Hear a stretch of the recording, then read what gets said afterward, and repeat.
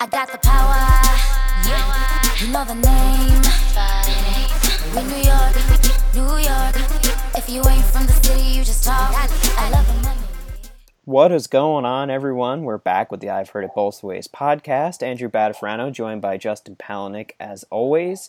It's kind of funny, since the last time we had our last episode, the Dodgers kind of went on a little bit of a tailspin. I feel like we were a little bit of a jinx. What do you think, Justin? Yeah, that was kind of funny because it actually happened. It was happening in the midst of the second episode that we dropped, which was kind of awkward because we recorded it actually 2 weekends before. And the Dodgers, I think at that point, had lost something like 7 or 8 straight, and we were singing their praises right in the middle of it. I think it's a case study, obviously, against the backdrop of the Indians, of course, in baseball, where, obviously weird things happen, and it doesn't really mean anything. I mean, they're still probably the best team in baseball, or, top 3 for sure. I mean, and even now you look at it, I think they've won 3 out of 4 or something like that. So we're recording this on Monday, September 18th. So, yeah, I mean, I think it was just really interesting. And obviously people naturally drew comparisons between the two streaks, one bad, one good. Yeah, definitely. And I mean, one of the bigger things that was kind of being discussed, it was kind of the Diamondbacks making this run. And especially since they played the Dodgers, and I think they swept them in that series, and J.D. Martinez had 4 homers in that one game. Can we just actually talk about how J.D. Martinez is just giving himself this huge contract, or setting himself for this huge contract coming up for himself? Like, what a streak nuts. He's been on. Doesn't he have around 38 homers or 39, something like that, in an abbreviated season? Yeah, I think he's getting on 40 now, and I mean, the Diamondbacks only picked him up close to the trade deadline, so he's been a huge get for them. Yeah, it's pretty crazy. I don't know if you read that article on Fangraphs by Travis Sawchik, where he interviewed Martinez about his uppercut swing and all that kind of stuff. Because it was really, really funny. He used an insane amount of profanity, and it was. I mean, I swear a lot, but he was like a sailor. It was hilarious, and he was talking about, f this, f that. All these coaches telling him not to swing up on the ball, and you're always taught in Little League, like Willie Mays Hayes, where if you hit the ball up in the air, that's a bad thing. Yeah, but I mean, obviously that approach. He is like the epitome of the fly ball revolution in baseball, and if it is a juiced ball theory, then it's certainly benefited him. I mean, he's been a pretty good hitter. I've seen him a lot because he's played in the Cleveland Indians division for the past few years with the Tigers, and they really maximized him there in kind of a pitcher's park there. And I mean, he hit a lot of dingers there, and he's a tough hitter. He's a tough out. He doesn't walk a lot, but he definitely gets the bat on the ball, and when he does, it goes. It seems like he's really transformed himself over the last couple of years or so. He came up with the Astros and really didn't really stand out to me all that much. And he goes to the Tigers, and since then he's really just become one of the better power hitters in the league, and especially this year, obviously, standing out. He does have 40 home runs, by the way. He finally got to 40 the other day. So, yeah, I mean, he's been a huge part in the Diamondbacks lineup and their resurgence this year, especially in the second half, as they look kind of poised to take the one of the wild card spots, setting up for maybe an all NL West showdown with them and the Rockies. So, they could be the obstacle for Rocktober. You gotta get through September to get to Rocktober. That's exactly right. We had to get that one in there at least once on the podcast. You knew it was coming. It'll happen again multiple times. We need to do an All Rockies podcast so we can make references to Rocktober repeatedly. And also, I'd like to point out that in the long-running debate that no one was keeping track of Andrew and my, perhaps our only argument on this podcast, way back when we were talking about the Diamondbacks and Rockies. Yes. And Andrew posited that the Diamondbacks would finish better than the Rockies. It looks like he has a handsome lead on your boy over here right now. There's a shot in the dark. It's all about pitching, and I did not expect them to get J.D. Martinez and him to have the second half, but, God bless the Diamondbacks for making me look great. Those snakes, they'll get you. they'll rattle around you and bite you, and when you least expect it. Not that either of us have lived in Arizona, but going back to the tale of two streaks, let's go to the positive one. Justin's pretty thrilled to see the Indians set this 22-game winning streak, which, I guess for a lot of people that don't follow the Indians closely, it might have seemed like it came out of nowhere, especially since the first half of the year. They weren't playing maybe up to expectations. Not that they were playing poorly, but they didn't really stand out in the Central, and they were letting the Twins kind of, hang in there a little bit. But, this has been this run that they've went on, since I guess it was the end of July, early August, where all the pieces started to click. Edwin Encarnacion started hitting. Jose Ramirez is just, on another level right now. And just all of the pieces started to click, and it all culminated in this insane streak. Justin, just, what was going through your head as you were watching this team win in, night in and night out? It was difficult because it really didn't dawn on me until about game 17 that something unprecedented could be happening. Because last year they went on a 14-game winning streak, and when that happened, obviously everyone was kind of like, okay, well, this was really cool, and I'll never see that happen again. And then they come out this year, and everybody was watching. At 15, it was kind of, for Indians fans, it was a wake-up call, because we had expected this throughout the entire season. And the Indians, to their, I don't want to say credit, but at the beginning of the season, they were around 48 and 45 by mid-July, and people were kind of wondering when are they going to rattle off some kind of streak like this. They had found a lot of creative ways to lose early on in the season, particularly to division opponents. They struggled with the Twins early on, especially. And by the All-Star break, everyone was really wondering when they were going to pull away. It seemed inevitable, and they really started to when they went on a mini 8 to 9 game win streak and the Royals were kind of keeping pace behind them, and the Indians kept winning and winning. And then they extended the lead in the division, and right when they hit 69 and 56 is when the streak started. And now look, they have 93 wins, and it's just gotten to an obscene level, and they just clinched the division on Saturday as well, this past Saturday. But in terms of the streak, I'm not going to really harp on it too much, because what's said has already been said, and all I have is a fan's perspective, and obviously it's not too diverse of a perspective. When your team is winning, and you just kind of ride it out. I'll say it was really fun. The one thing that I can provide that I think maybe gets lost to people who don't often watch the Indians is the fan turnout for these past few games has been amazing. They've sold out, I think, the last 3 or 4 home games, and they have 12 sellouts this year, which is the most since 2001, which for Cleveland, as a city that has largely and rightfully so been seen in a negative national spotlight for so long, it's really representative of how much the fans care about the team. And to me, it's a little bit incriminating that it took the fans this long, obviously, to start going to games and things like that. But at the same time, it's nothing but fun when you see 34,000 people going nuts as Francisco Lindor ties the game in the bottom of the 9th on Thursday night with a crazy double off Kelvin Herrera. And I know we were both watching that play, Andrew, and honestly, when Lindor came to the plate and they had pinch run Gonzalez over at first base for Mejia, I just knew that he was going to come through. He's just the kind of player that you always know is going to come through. I mean, it's difficult to say after the World Series he had, but I mean, he did play really well in that series. There were just a couple moments where he came up short, and this kind of showed this time around that he learned from his mistakes, and he didn't try to do too much, which he did in the World Series. He swung at a lot of first pitches, and this time around he did take a hefty hack at, I think, the third pitch in the at-bat, a fastball outside, and you kind of saw him nod his head after, and the very next pitch, he takes it low and away, 97-mile-an-hour heater, one of the most impossible pitches to hit in a game.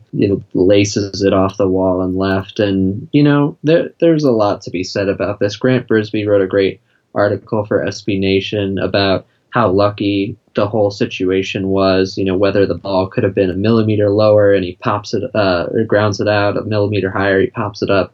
or the fact that Alex Gordon just hasn't looked like himself in all of 2017, and if it's 2 years ago Alex Gordon, he makes that play. I mean, whatever you're going to say, it's true. When you have a 22-game winning streak, luck is obviously involved. So, I mean, that's just the way it went for them this whole stretch. And they're just, the one thing that I can also say, I guess it's the second thing, is that I've never seen a clubhouse in baseball this loose. I mean, obviously in baseball, all clubhouses are loose because you're playing 162 games. Everybody, whether you're losing, winning, but there are certain clubhouses that are more on edge than others, and the Indians always have these running gag jokes, and the entire team is involved. They've been doing like the mini baseballs this year where they take dugout items and create little caricatures of themselves, which is really cool. I think that the camaraderie aspect of baseball it's obviously difficult to measure, but it also can't be understated. And in this scenario, I think it did have a measurable impact on them winning this much. Yeah, it was interesting to watch a lot of these games toward the end of the streak where you saw this huge crowd at the game, and it was definitely, it looked like a playoff crowd. It looked like maybe even the World Series where this place was packed. And it's funny, you look at it maybe, 4 or 5 years ago where Chris Perez, the former Indians closer, was calling them out for, not showing up to the games where, they and were rightfully so. Yeah, and it's just funny to see the change. I mean, it's been 5 years or so since then, and, people have really rallied around this. And I think that's an interesting point, especially now it's fall. And even though the Browns are generally awful, people like yourself in Cleveland, they care about football. And I would you characterize it as a football town? Oh, for sure, yeah. Cleveland rides and dies by the Browns, which is truly unfortunate. Yeah, so, I mean, going into now where it's football season, we're for a couple weeks in and people are still caring about the Indians, that's a huge thing. Yeah, I think the comparable point for the Indians are the mid-90s teams, which absolutely dominated. That was partial. I think they sold out every game for like 4 or 5 consecutive seasons. Obviously a club record during the mid-90s. They won 5 straight division titles from 95 to 99. People forget how good those teams were. I know MLB just did a documentary about the 95 team and how great it was. And obviously lack of pitching ended up dooming them against the Braves. But that lineup was obscene. I had Albert Bell, Jim Tomei, Manny Ramirez, Sandy Alomar, all of whom were perennial all-stars. They were so good, and people really loved watching them. And at that point, the Browns were leaving town or about to leave town. And so there was kind of a dark spot in Cleveland, and that void was filled by the Indians because they were so good. Cleveland instantly became a baseball town then, and then the franchise really kind of went through a lull in the early 2000s. There were a lot of, dark seasons there after 2001, which was their only postseason appearance until 2007, I believe. So the franchise has really kind of gone through some weird growing pains, and then you get to now where everything is so stable, and they have not only a great lineup and a great rotation and a great bullpen, but 1 through 40, they probably have the best roster in baseball right now. They could plug and play almost anybody on that 40-man roster and get the intended result, which obviously carries some benefit into October. But really, I'm more thinking, for the future, continuing the streak of winning the AL Central, especially in a weak AL Central, as the Tigers and Royals seem to begin their rebuilds and their teardowns. Yeah, I think this is now the advantage, the Indians have. They're kind of, I don't know if they're at their peak, but they have a really good team that they're building around. And like you said, the Royals and Tigers are kind of in this limbo where they're rebuilding, but, they're not quite there yet. And the Twins are just, kind of hanging around. And, I mean, they might make the wild card this year,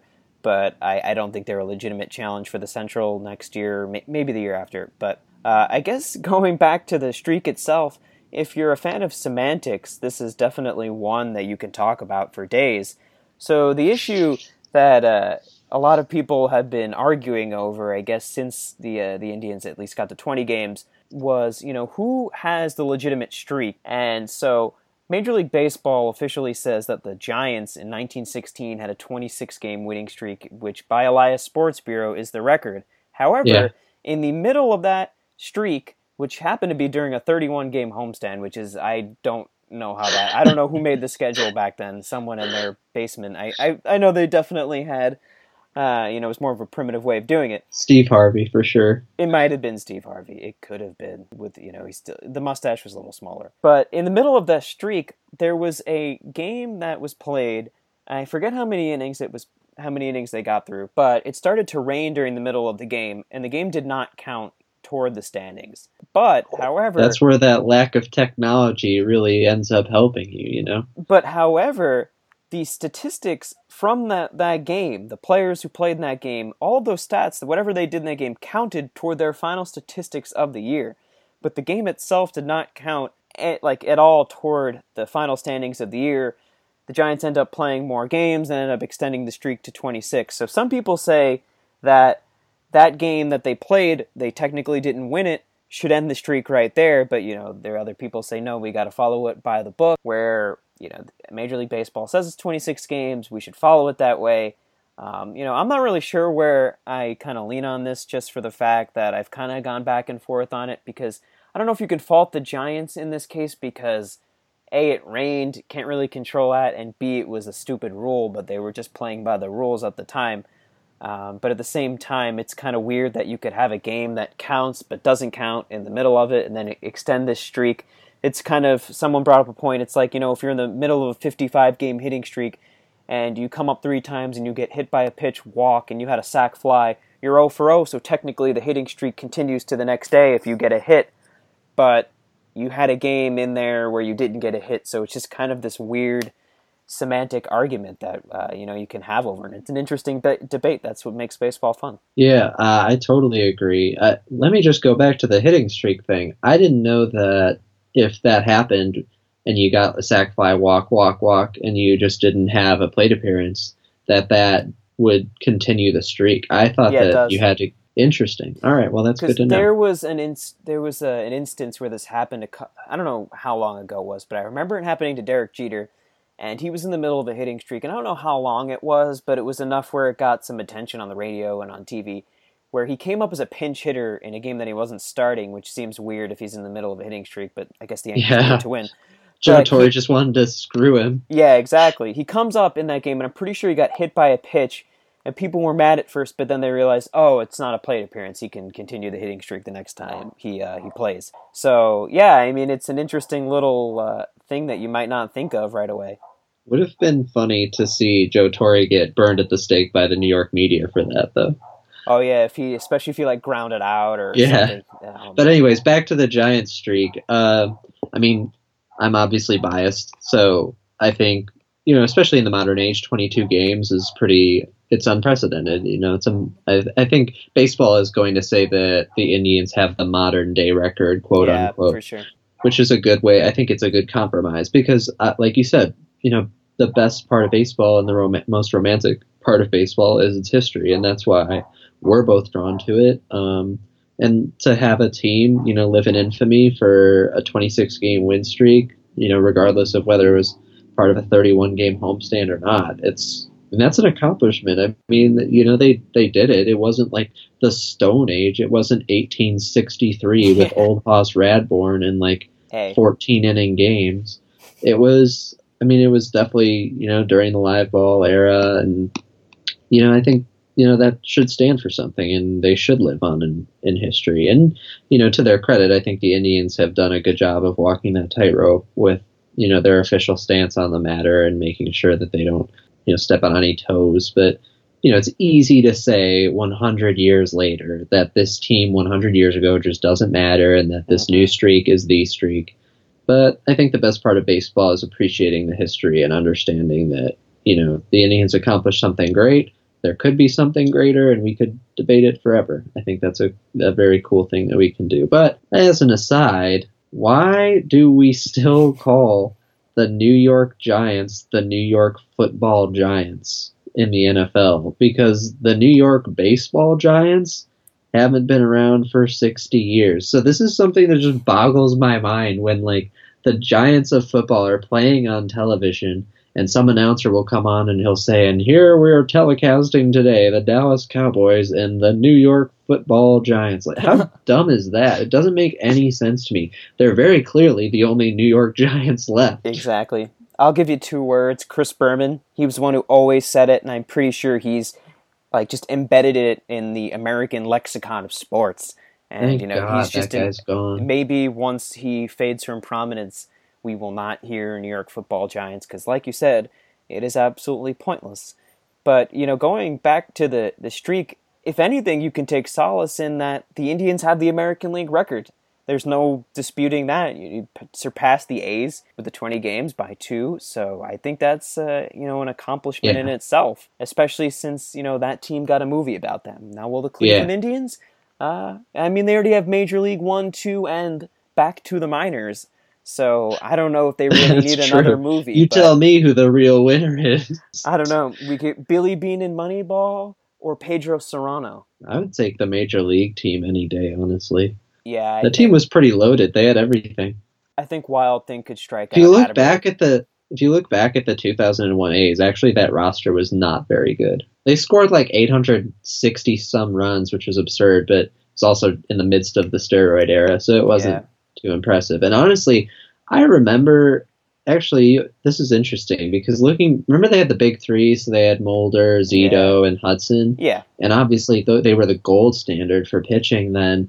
If you compare them not just to like this year's Indians team, but also to like those mid-90s Braves rotations or even the Phillies rotations in the late 2000s, they're not as impressive as I remembered them being. Zito was like 21-3, but his ERA was pretty pedestrian. It was like 3.4. The same for like Mulder and Hudson were good. They were like sinker ballers, but they didn't like rack up insane strikeouts or like pace the league in ERA or anything like that. It was just a little bit shocking because in my memory I had them up there with best rotations of all time. I think a lot of that has to do, like you said, with the steroid era and just numbers were inflated around the league, pitching wise.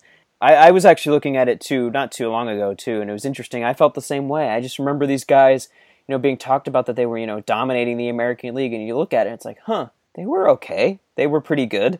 They were, standing out. They weren't having, Clayton Kershaw type years. They were having pretty good years. But, those were good teams overall. And, they were fun to watch and fun to talk about. And they are not discussed in Moneyball at all. So let's just gloss over the fact that they had 3 really good pitchers. Yeah, their lineup.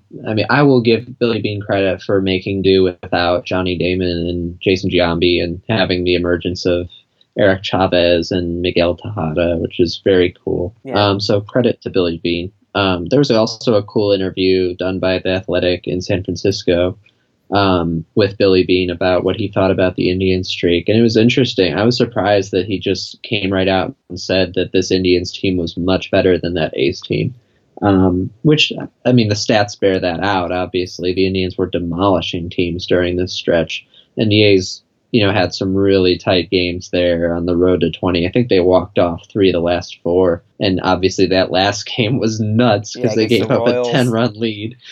Yeah. Yes. Mike Sweeney obviously crushing the souls and dreams of everyone. He used to drill the Indians. He was a good player for a while. Yeah, he was underrated. An AL Central fiend. But going back to pitching, this is something we can banter about, Andrew. I'm not sure where you fall on this, but there's been a lot of noise lately about Corey Kluber overtaking Chris Sale for the AL Cy Young lead, a lead that Chris Sale has maintained for, I would argue, the entire season. End to end, he's been the best pitcher in baseball almost, especially with the injuries to Kershaw and Scherzer in the NL, and Kluber, who started off the season with back issues and really struggled through April. But Kluber, he's had the moments, like the Cy Young moments that everyone kind of looks for in the voting process. He's gone 22 straight scoreless innings over his past 3 starts. He's been, nearly unhittable, and I watch him all the time, and it's a joy because he's such a cerebral pitcher, and it kind of differs from Sale's style, which is so it's so herky-jerky and alarming to watch Chris Sale pitch, So I'm curious, what do you think of the debate? Do you think it's warranted? Do you think there's a clear favorite, or is it actually a super tight race as it seems right now? Yeah, it's definitely one you can discuss and kind of make points for both ways. I'm leaning more towards the Kluber way, and I was last year too. Just for the fact, you look at his numbers, they're just incredible. He's got 17 wins. First off, I mean, I know that's not the most important thing, but for voters it usually is. A lot of people will vote that way. He's getting close to 200 innings. His FIP and his ERA are both very close, and they're both very good. Under 3, 2.35, and 2.49 for ERA and FIP, respectively. He's getting up close to 260 strikeouts. He's at 252 as of our recording today. And like you said, just watching him pitch, he seems to step up in these big games, and he's just a joy to watch. Like you said, herky-jerky is probably the best way to describe Chris Sale. You watch him pitch and you think he's going to blow out his elbow every time, which is like just the perfect juxtaposition to Kluber, who has this, kind of this fluid motion where he's, bearing down on these hitters. And that two-seamer is just incredible. It just keeps hitters off balance. And like you said, I think part of the issue here that maybe this isn't being discussed more is he didn't have a great start to the year, and Sale got off to this insane start where he was striking out, it seemed like, everyone he was facing. But now I think it's kind of evened out, and the playing field has become so close where I could see it going either way. But when you factor in the stats along with what the Indians have done and what he's meant to this run, I don't think you can discount that, and I think Kluber should get the award if he maintains this pace over the last couple weeks or so. So I'm going to bring up something that I think is really going to come into play here, and that's the 300 strikeout mark. So Kluber won't hit the 300 strikeout mark. He's at 252 right now, and it would take a Herculean effort to get there by the end of the year. However, Chris Sale is swiftly approaching it. And I think in the minds of voters, so let me just confirm here. So Chris Sale has, at the time of this recording, 287 strikeouts. So in theory, he could hit the 300 strikeout mark his next start. And knowing him, it's plausible. I think there's going to be recency bias when it comes to the voters, and they're going to look at the 300 strikeouts before they look at the streak and what Kluber did during the streak and what he's done since May, essentially. And I think by the end of the season, once the dust settles, I think voters are going to take the 300 strikeouts more seriously than Kluber's accomplishments over the past 2 months and then also for the season. That's my big concern. I agree with you. So Kluber, I think in my mind, should have won last year. If not Kluber, Verlander, either way, anyone but Rick Porcello, really. I really don't give a shit. Rick Porcello's really come down to earth this year, hasn't he? Oh my God. That guy's so bad at pitching. It's unbelievable. I just did we discuss the obscenities that we all yelled when he won the Cy Young last year? I think Kate Upton just said it best. We'll just leave it at that. That was the best. She trolled it so hard. That was great.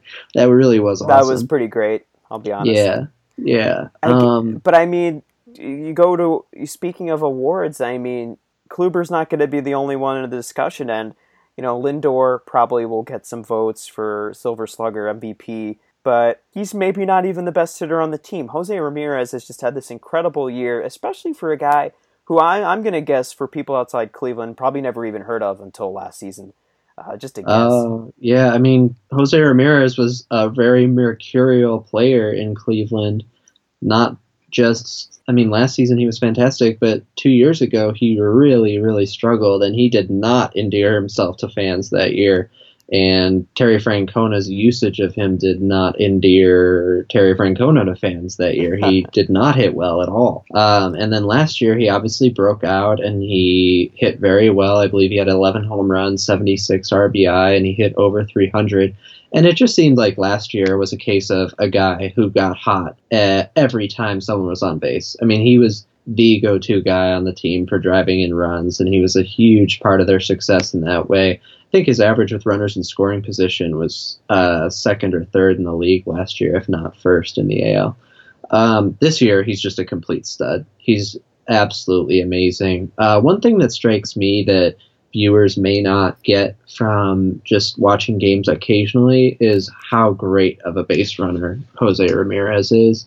That came through in the last game of the streak, game number 22, where he legged out a double, I believe, in the late innings. It was on Lorenzo Cain, cut it off in right center field, and it really shouldn't have been a double. And Lorenzo Cain actually made a great throw, but those little instincts that really good baseball players have, where they know how to cut the base the right way at first, and they know exactly how to slide into second base. The Indians as a team do those things really well, but I think Ramirez as an individual is emblematic of everything that the team stands for in that way. He's really, really good at those small aspects of the game that really, really end up mattering. And, I mean, obviously, you look at his statistics, they speak for themselves. He's got 5.7 WAR this year by Fangraphs. He's slashing 314, 367, 576. He'll probably eclipse the 30 home run mark with Lindor.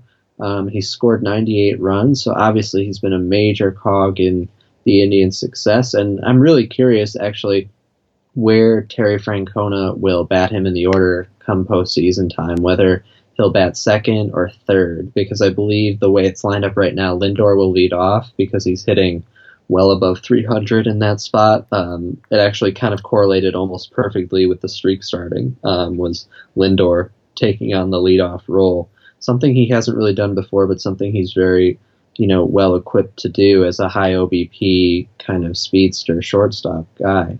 But I'm curious where Jose Ramirez will bat. But to go back to the original point, I don't think that he's going to win the MVP. I think Altuve's kind of got it in hand, and he has for the past 2 months, which is a testament to Jose Altuve, another undersized player who gets insane results. But Jose Ramirez is putting on a display that I personally haven't seen in Cleveland, particularly of someone of his stature as an undrafted free agent. He was signed at age 17, and there are a lot of stories about how when the Indians discovered him, they obviously took a flyer on him. Every undrafted free agent, when you're signed that young is a flyer. But particularly for him, as someone who's maybe 5'8", maybe 5'9", if you're generous, a really bow-legged looking dude. He kind of looks like a penguin when he's running around the bases, which is really funny. And he's just like, it's really fun to watch him play because he kind of looks like a regular dude, and you feel like you could match up with him, but he's so special in so many different aspects of the game. And, the Indians, they won't lie and say that they knew what they had in him, but he just took so many giant leaps in the player development system, which is a theme we'll touch on in a little bit more too. Yeah, especially this year, I don't think you can undersell his performance, especially with Jason Kipnis being, on and off the disabled list for most of the season, and Michael Brantley being hurt. It seems like he's always been hurt the last, couple years or so. So having him step up in that lineup and, be able to play second and third base really can't just be, I don't know how you measure that. That's an important part of this team, and he's really been a key cog in this lineup with him and Lindor. It's just, a fun thing to watch, and like you said, especially him running the bases, he does kind of look like a penguin. He kind of waddles out there. But like you said, that play where Lorenzo Cain fields the ball in center field and he legs out the double, you see Ramirez just not hesitate, goes right for second, and it's funny because that's a play that Lorenzo Cain would make on the bases. I always think back to that play in the ALCS in 2015 where he went first to home on a single.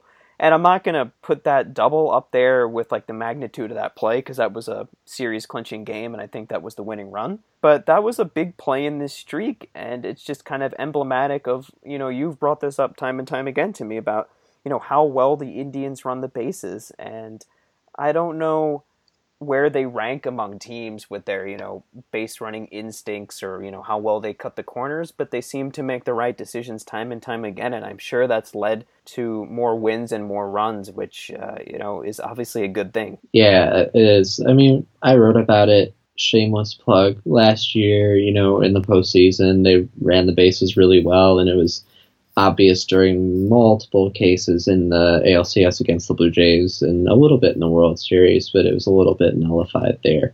And base running is one of those things where on occasion it won't matter, but when certain situations pop up in the most dire scenarios, it can matter. And that's where those instincts really come into play. So, yeah, Ramirez is really, kind of that guy that you look at as the representative for the Terry Francona era in Cleveland, I think, so far. If you can attribute, one guy to that, you could make the case for Andrew Miller too, and a few other guys. He's such a great manager in so many different ways, and it is difficult because managers in baseball are very limited in their impact on the game, their actual impact. But I actually do think Terry Francona, not just with his clubhouse presence, he's a great leader, but also with his bullpen usage, the way he utilizes the 40-man roster in September, it's just a stark contrast to what we talked about last time with Terry Collins, and I don't want to get back into that because we talked about it ad nauseum, but a lot of managers in baseball are very short-sighted, and I think Terry Francona, for being an old-school guy, really, really utilizes information and a wealth of information very, very effectively. Francona could probably win Manager of the Year every year, pretty much. This year, I think it'll be a little tougher just because, you've got himself, and there's a couple other different candidates that you could make the argument for, but I would lean towards Francona, and I guess just one of those guys that he's been able to find and play effectively. We've talked about this guy many times, kind of as a joke, but he's been really good this year. Lonnie Chisenhall, really stepping up. It's pretty funny because he took a giant leap forward this year. He's got a .566 slugging percentage or something absurd. And every time I think of Lonnie Chisenhall, I just think of Sarah Kirkpatrick. Sorry, not to drag you into this, Sarah, but he's just the most generic baseball player you've ever seen. From the name to the face, he's just he could be any man in any town. It's just so funny. So every time I think of Lonnie Chisenhall, I think of Sarah Kirkpatrick. Shout out, Free Press Domination. I think that his brother or someone was on Reddit once talking about Lonnie Chisenhall. I think it might have been him. It was definitely someone on the Indians, but it totally would make more sense if it was Lonnie Chisenhall's relative on Reddit talking about him.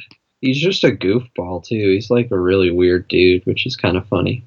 But to get back kind of mildly on track, I just wanted to discuss a little bit something that I've been thinking about writing about, actually, and I think is a really interesting topic. I think I could make the case that the Indians have had the best player development system in baseball over the past decade. In a variety of ways. One thing that comes to mind for me is that they never have a top 10 farm system according to any ranking system.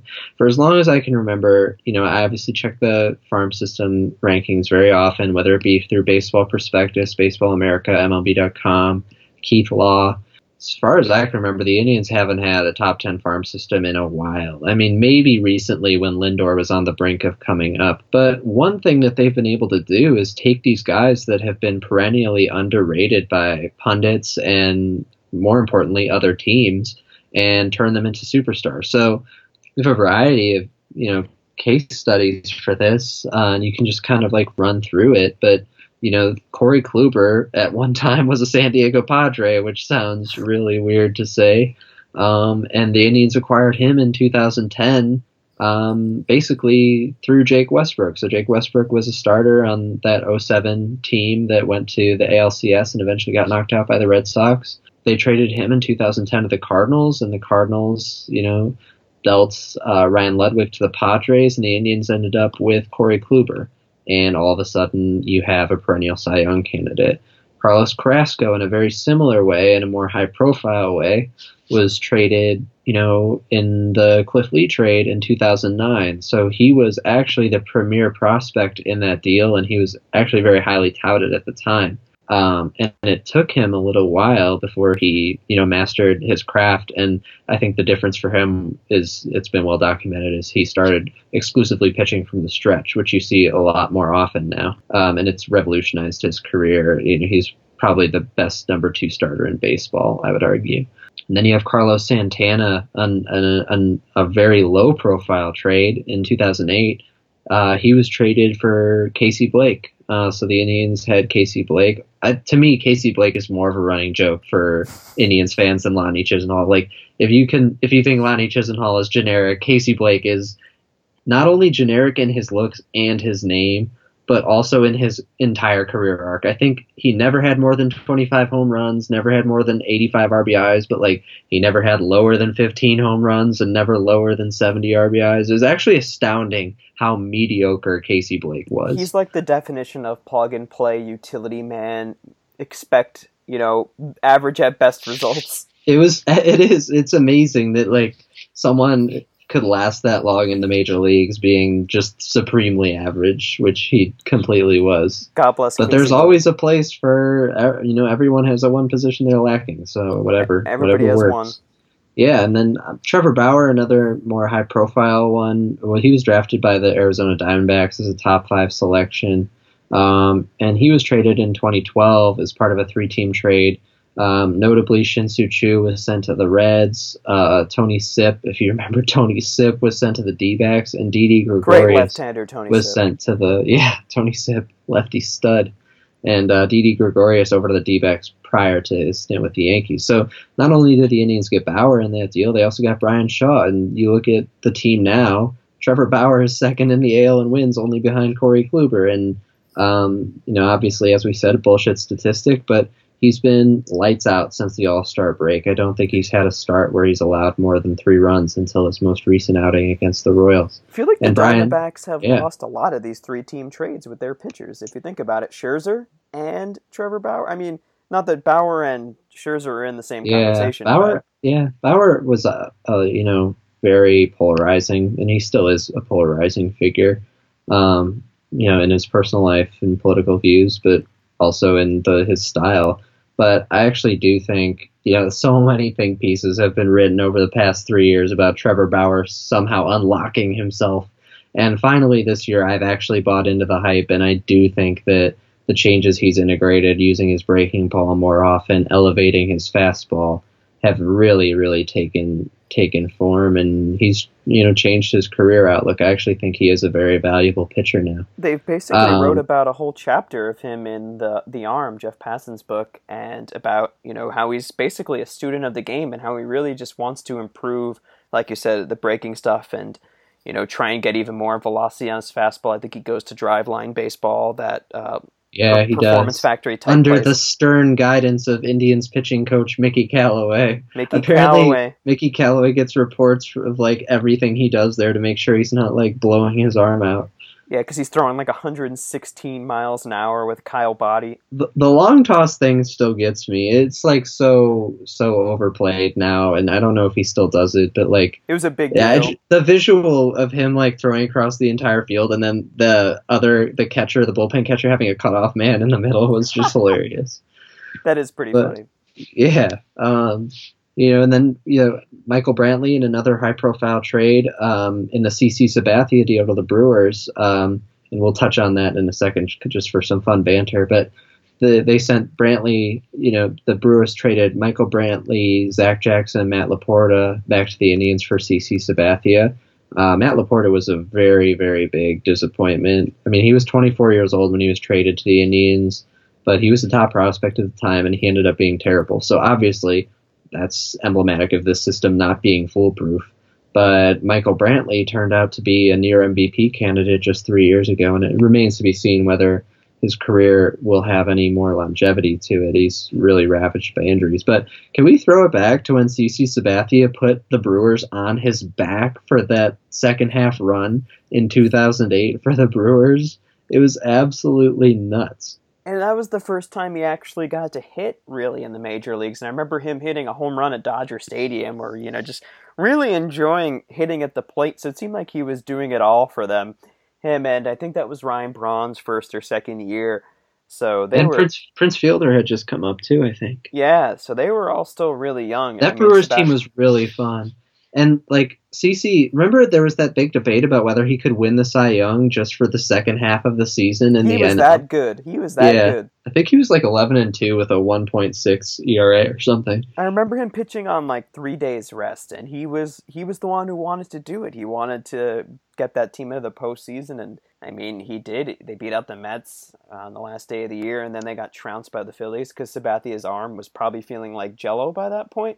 Yeah. But I mean, that was that's probably an underrated run there. The Brewers going on that crazy ride from probably the trade deadline cool. to October. I wasn't even mad. Yeah, I mean, the Indians, I guess after 07 kind of, were on that downslide. So, was you got weird, Michael Brantley out of it. So what was weird was that Sabathia was not good at all for the Indians that year, and that was why they traded him. He had like a 3.95 ERA for the Tribe, in the first half, and he just wasn't pitching well. And then must have been the change of scenery, or whether it was added motivation or chip on his shoulder, whatever. He just got after it. It was nuts. And then he got that monster deal from the Yankees because of it. Still getting paid. And going back to Cliff Lee, can we just talk about how in the middle of his career he ended up back in the minor leagues? Yeah, so why don't we touch on that really briefly, because the career arc of Cliff Lee is like really, really interesting to me, and you'll find this interesting too, Andrew, because the year that Cliff Lee was in the minors was the year that the Indians were amazing in 2007. Yeah, they were good. And he was terrible. I mean, he started out that year, I think, with an ERA above 7. And that was 1 year prior to his Cy Young year where he went 22-3 with a 2.5 ERA. It was absolutely nuts that he made no contribution to that amazing team with CeCe Sabathia and Fausto Carmona leading it. I mean, they could have had the best rotation in baseball, bar none, had he, shifted his momentum just like 1 year earlier. It was really weird. Yeah, if you think about it, if they had Lee with the artist formerly known as Fausto Carmona, a.k.a. Roberto Hernandez, a.k.a. whatever his real name is. Yeah, it's crazy to think that in that run where the Indians were so good that he was so bad. I'm looking at it now. He had a 6.29 ERA in the major leagues that year. I mean, his FIP was a little lower. He had 16 starts that year. Yeah, I remember. It's weird. I remember being in school. We were in junior high. And I remember walking past these two teachers and they had a fantasy baseball team, I guess. And they were talking about Cliff Lee just being so bad. He's like, yeah, I drafted him really high and he was just awful this year. And I always remember that. It's just like, man, Cliff Lee just became a completely different pitcher after, I guess he got back to the form that he was at previously. So weird, because that launched like the legend of Cliff Lee. Like after that season, he never had an ERA above 4. I mean, he only had one season where it was above 3.5, and he was he was dominant. It wasn't that he was like, oh yeah, he's like changed himself and he has like a Trevor Bauer fix where he's like now got an ERA under 3.9. No. He was dominant. I mean, he went 22-3 the next year, and he had 4 complete games, and then the year after that, the Indians traded him to Philadelphia, which obviously netted them Carlos Carrasco. The Cliff Lee thing is really, really interesting. Cliff Lee the Mariner is something I think we all forget about. Cliff Lee the Mariner was fantastic. I mean, I believe he was injured that year, correct? I think that year he started off maybe injured, or he got injured at some point, but he pitched really well for them and ended up getting traded to the Rangers for their World Series run, so it seemed like he was always on a pennant-chasing team. Because that was 2 years in a row when he was traded. I remember the Mariners were on the cover of Sports Illustrated that year because they had Felix and Cliff Lee, and I believe they had a third starter who was supposed to be very good, but I don't remember. Jared Washburn, maybe. No, it definitely was not Jared Washburn. Eric Bedard, possibly? Iwakuma, maybe? Or was that pre... I think that's pre him. I don't know, but they were on the cover of Sports Illustrated because everyone was like, this is the year the Mariners are going to do it. And hey, man, don't buy into the Chone Figgins hype. It's actually amazing. There's a joke in How I Met Your Mother about the Mariners never winning the World Series, and that show is very old, and it is looking like it will stand the test of time, as very few jokes in that show do. Yeah, that's pretty funny, actually. Although, I will say the drunk train is a real thing. I've been on many of them for work. Regale us with the tale. There's not just one drunk train. There are multiple drunk trains per line. And I would say it probably goes from about 11:30 at night when the early stragglers come out to probably about, I've gotten home late, almost 5 in the morning. People stay out late. They're crazy. And, you hear some weird things going on the train, the drunk train. Don't recommend it unless I guess you're drunk. Yeah. Sounds advisable if you're inebriated. Yeah, I guess so. I mean, some people have given pretty good advice. I've heard some good stories. Oh, yeah? Have they put, did they come over and put the hand around your shoulder and, whisper drunkenly in your ear, like that kind of thing? No, not to me. They're usually doing that to their drunk pals, and I just overhear it. How did we start talking about this? Cliff Lee, Mariners, How I Met Your Mother, Drunk Train. It all makes sense. There's a linear connection. But I guess you can say that the Indians' way of doing things was far from inebriated because they seemed, they actually seemed to have a plan, or at least whatever they were doing seemed to work. Yes, I'm glad we've established that the Indians are not Jerry DePoto, and they're not just drunk off their asses all the time. And can we just talk about how this year's streak did not need Ricardo Rincon or Jonah Hill fist pumping that they got someone? Maybe Jay Bruce was this year's Ricardo Rincon. Okay, first of all, 2 things. You tweeted about Ricardo Rincon, so you don't have to bring it up on the goddamn podcast. I did tweet about it, thank you. Second of all, Paul DePodesta lives in Cleveland, so there is a good chance that he did in fact fist pump in Cleveland. However, the character in the movie is not completely based off Paul DePodesta, even though it is. No. Paul DePodesta claims that, but the creators of the show differ. Well, so does the movie. So does Art Howe. Art Howe hates his portrayal in the movie. Art Howe looks like a fat fuck in the Moneyball movie. Whereas, sorry for the profanity, and also R.I.P. Philip Seymour Hoffman. Yes. But also, Art Howe in real life. I saw a picture of him on the sidelines the other day. He's so skinny. He's so skinny. And it was hilarious because there's that scene, obviously, with Hatterberg hitting the walk-off home run, and I noticed that in the Moneyball movie, they never actually show, because in that scene, they, splice in real game footage, but they never actually show the real Art Howe, and I realized it's because Philip Seymour Hoffman is, 5'9", 290, and Art Howe in real life is, 6'3", 191, and it's so funny. Sorry, R.I.P. Philip Seymour. I would say the 2 best guys that they had in that movie, Chris Pratt did kind of look like Scott Hatterberg. I'll give him that. I think they did a pretty okay job casting that role. And whoever was playing David Justice kind of gave off a David Justice vibe. He kind of had that, nice leg kick with the batting stance. Yeah, actually David Justice looked very close to real life. But I remember not being sold on, like you said, the Art Howe and the Ron Washington characters. Yeah, Ron Washington is tough to hit unless you put some cocaine in the movie. Well, who do you have playing Terry Francona in the Indians movie? Oh, that's a good question. It has to be someone bald, obviously. What's funny is I would typically pick Brad Mills because Brad Mills is a dead ringer for Terry Francona. Yeah, if Brad Mills was an actor, I could see it. Yeah, it's actually funny because they look that similar. Who would I choose to be Terry Francona? This is really difficult.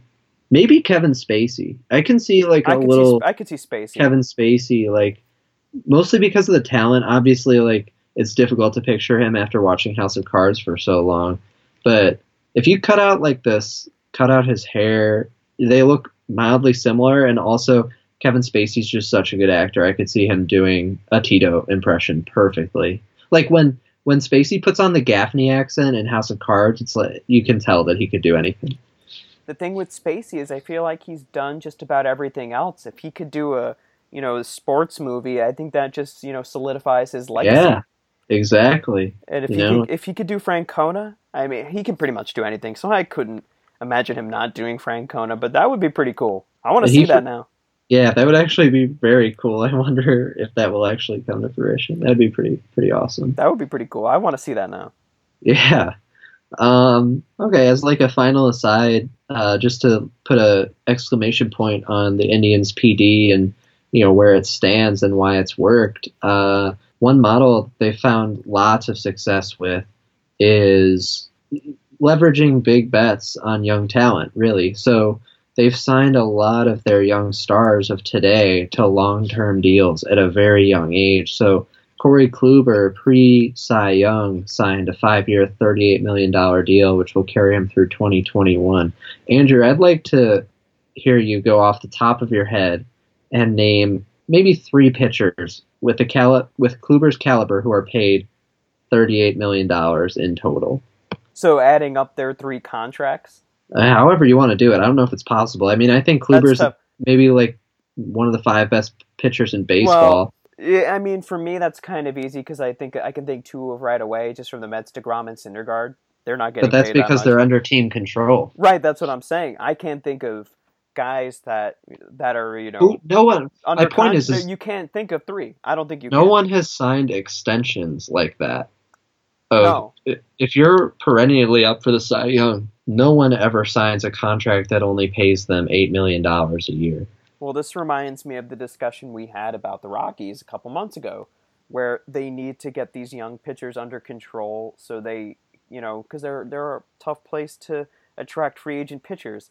And the Indians, maybe that it's Cleveland and the budget is a little bit lower, that they have to get these guys at a manageable contract early on, and they've done a fantastic job of that, and they're reaping the rewards of it right now, and potentially could get to the World Series again this year just because of the way they've handled not only their pitchers, but just like you said before, with the whole control of their farm system and how they've made all of these deals. It's a pretty interesting study, like you said, because they've never really stood out in farm system rankings, but then again, you look at all these players that maybe not necessarily that they've drafted, but at the same time they've developed them in their minor league system after trading them or signing them as an undrafted free agent. Yeah, I mean, it's just genius because they are a low-budget team. They'll never compete with the big spenders. They'll never be the Red Sox. They'll never be the Yankees or the Dodgers.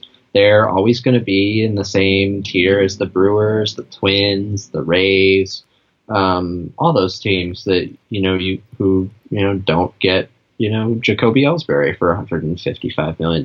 It's Corey Kluber at 5 and 38. Jose Ramirez signed an extension this past summer. Convenient timing, one might add, for 5 years and $26 million through 2023. So they could potentially have an MVP candidate through 2023 for $26 million.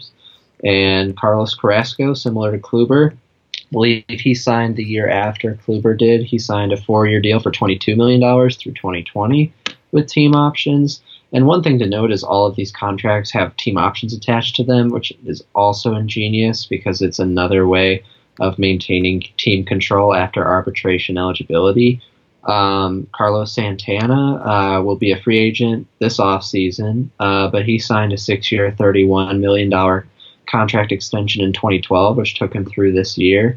He'll be interesting to see if he comes back. I think I've heard a lot of noise lately about how he wants to return, which is very cool. And then also, obviously, we saw the first baseman market bottom out last summer, or last offseason. So I think they could potentially get him back on a pretty decent deal. And I think Carlos Santana could merit a whole podcast of his own, like for a player spotlight. Just like he's had 90+ walks, I believe, for his last 7 seasons, and he's cut down his strikeout rate to just about equal with his walk rate, which is extremely impressive for a slugger like him. He'll never hit 300, but he always gives you 25 homers, 80 RBI. I mean, he's just a staple in Cleveland, and he came up really late in his career. I think he was 24 or 25 when he got an established starting role, and I think he's going to go down in baseball history as someone who was supremely undervalued and, probably will be forgotten about, not to be too morbid about it, but he is one of those players who's a really important contributor on winning teams, but maybe won't get the recognition he deserves. And I think the interesting thing is that they've made all these great moves, especially to get younger talent and eventually develop them, and they haven't allowed bigger contracts for major league players kind of get in the way. I mean, the 2 that come to mind, Michael Bourne and Nick Swisher, didn't really end up working out, but that doesn't really hurt the Indians in the long term. So I think they've done a good job. Well, it did go under the radar that they had Chris Johnson, Chris Johnson was under contract with the Indians until this year for $9 million, and they had to pay him the full $9 million. So it's better than the $30 million they owed Swisher and Bourne, but also is they did have to eat some costs there, pay their dues for those contracts. But those are really the only two moves I can think of over the past decade where I've been pretty annoyed, and you knew kind of from the get-go that they wouldn't pan out. Whereas you could move forward and you jump up to 2017. They signed Edwin Encarnacion to a 3-year, $60 million deal with a player option, I believe, for the 4th year. I'd have to check up on that. But, it's looking like a steal right now. He's doing the same thing he did in Toronto. He's got 36 home runs, and if he continues, even if he declines, say he declines to 24 home runs by his 3rd year, it's okay. So you have him in the last year of his contract. You could potentially trade him at the deadline if you're not in competition that year. I don't think it'll end up harming them. So I think that was a genius deal. Obviously, we've talked about the Jay Bruce deal in the last podcast. He'll be a solid contributor going into the postseason. And, of course, the Andrew Miller deal last year where they traded Clint Frazier and Justice Sheffield over to the Yankees for Andrew Miller is looking like a stellar deal on the heels of the best postseason in reliever history. You can't really, we keep saying, you can't really undersell these moves that they've made. And whether or not you think that the pieces that they traded for Andrew Miller were a lot, you can't argue the fact that Andrew Miller has been pretty much fantastic every time he's pitched for the Indians. And although he did hit the DL, which is pretty impressive that they were able to pitch without him they do have a good bullpen, but they were able to, have the streak without him for the most part, speaks to the depth that they have up and down the rotation, the bullpen, and the lineup as a whole. Yeah, there was a statistic at one point that Giovanni Urshela was the only player on the Indians roster to started all the games in the streak. I believe it ended game 19. But we've been talking about this whole time, that's part of this whole summation of why the Indians are successful. Is 1 through 40, they have the best team in baseball. There are no weak spots on the roster. I'm confident they could bring up Allen and they could bring up Yandy Diaz and demanding post wouldn't miss a beat. And not that will happen because they actually have enough talent to get by without them. And it'll be interesting because there a lot of arguments right now are happening over who to include on the Indians' 25-man roster for the postseason. It's actually, it's a good problem to have. Not many baseball teams have that issue. You look at the Dodgers, everybody thought that they were invincible and saw some cracks in that armor with the recent losing streak. And, teams have identified some weak spots with them. And the Astros have some starting rotation issues, as do the Red Sox. The Cubs have some rotation and bullpen issues for that matter. All these different teams have lots of holes. And I would say the Indians have no holes.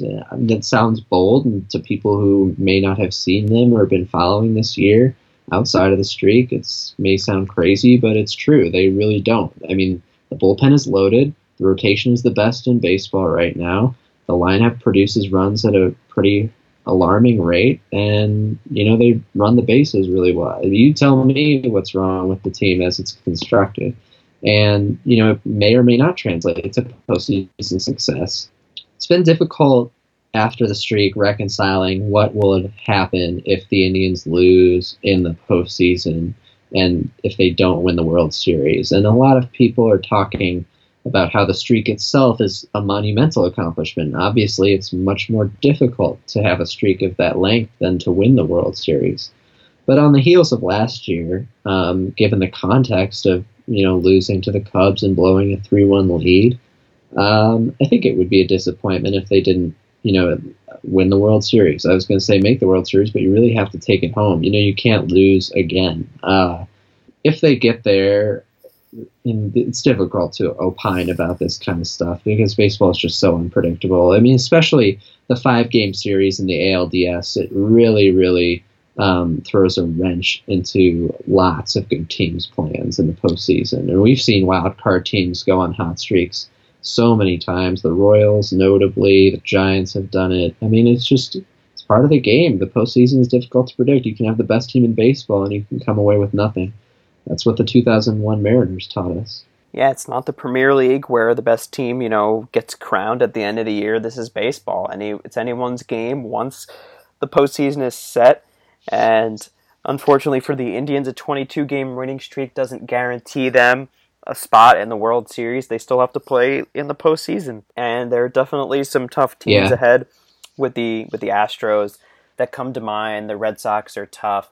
And who knows about the Yankees? It seems like they could be a potentially tough matchup if they make it past the wild card game. And it's definitely not an easy American League to get past to. And it's weird to think about now because 2 months ago I wouldn't have thought this, but I wouldn't be surprised to see a rematch of last year in the World Series. I really wouldn't. Yeah, nothing would surprise me. Honestly, if you threw me any combination, maybe aside from the Twins making the World Series, but any combination really from this year's postseason wouldn't surprise me. I think actually, not to beat a dead horse, but I really think that the Rockies could make a run, depending on whether Arenado and Blackmon hit and stuff like that. We'll have a whole postseason podcast, so we'll leave it to that. But in terms of the future of the Indians, moving past 2017, we talked about it a little bit.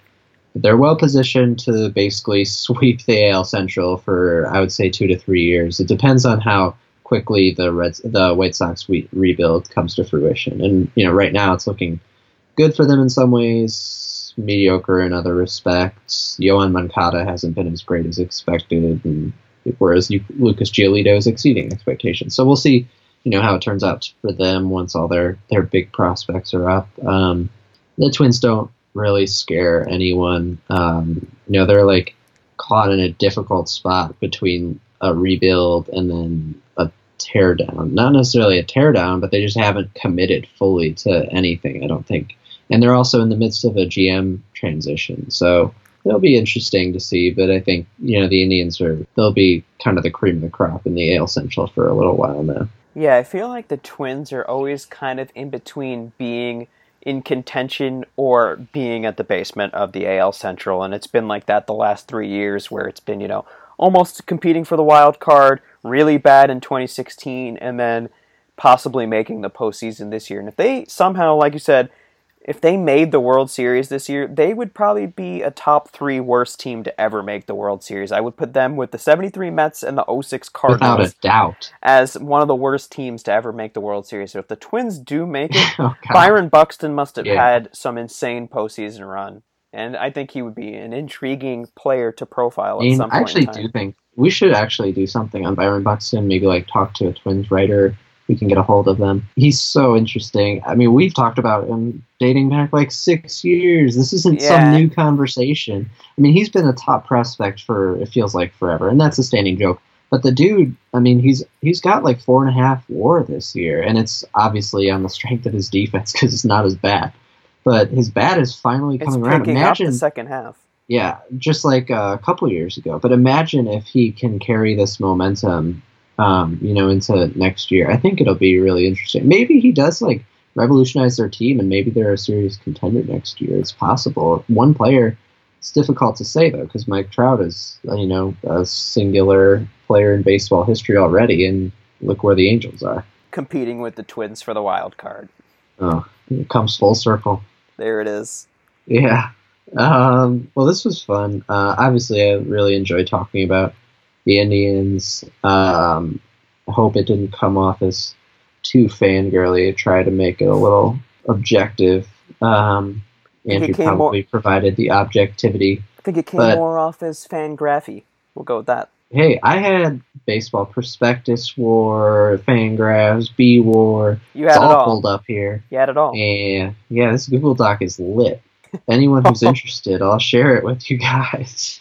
It is pretty good. He does have a lot of numbers in there, so he's not wrong. Exactly. So, sounds like the time Andrew and I ride the old drunk train back home into audio silence. But we hope this was some oral pleasure. A-U-R-A-L. Good from God. the I've Heard It Both Ways podcast. Again, follow us on iTunes, Stitcher, SoundCloud, wherever you get your podcasts. Be sure to follow us on Twitter at Both Ways Podcast. Same for Facebook. Yeah, I mean, it'd be really cool if you guys followed us and, interacted. It'd be, if anybody's interested in writing or coming on as a guest, let us know. Our email is bothwayspodcast@gmail.com, which we check not regularly. But yeah, it'd be fun to, have some, guest commentary. So let us know. Thank you for listening. And this has been a production of ya boys, Andrew and Justin of the Both Ways Podcast crew.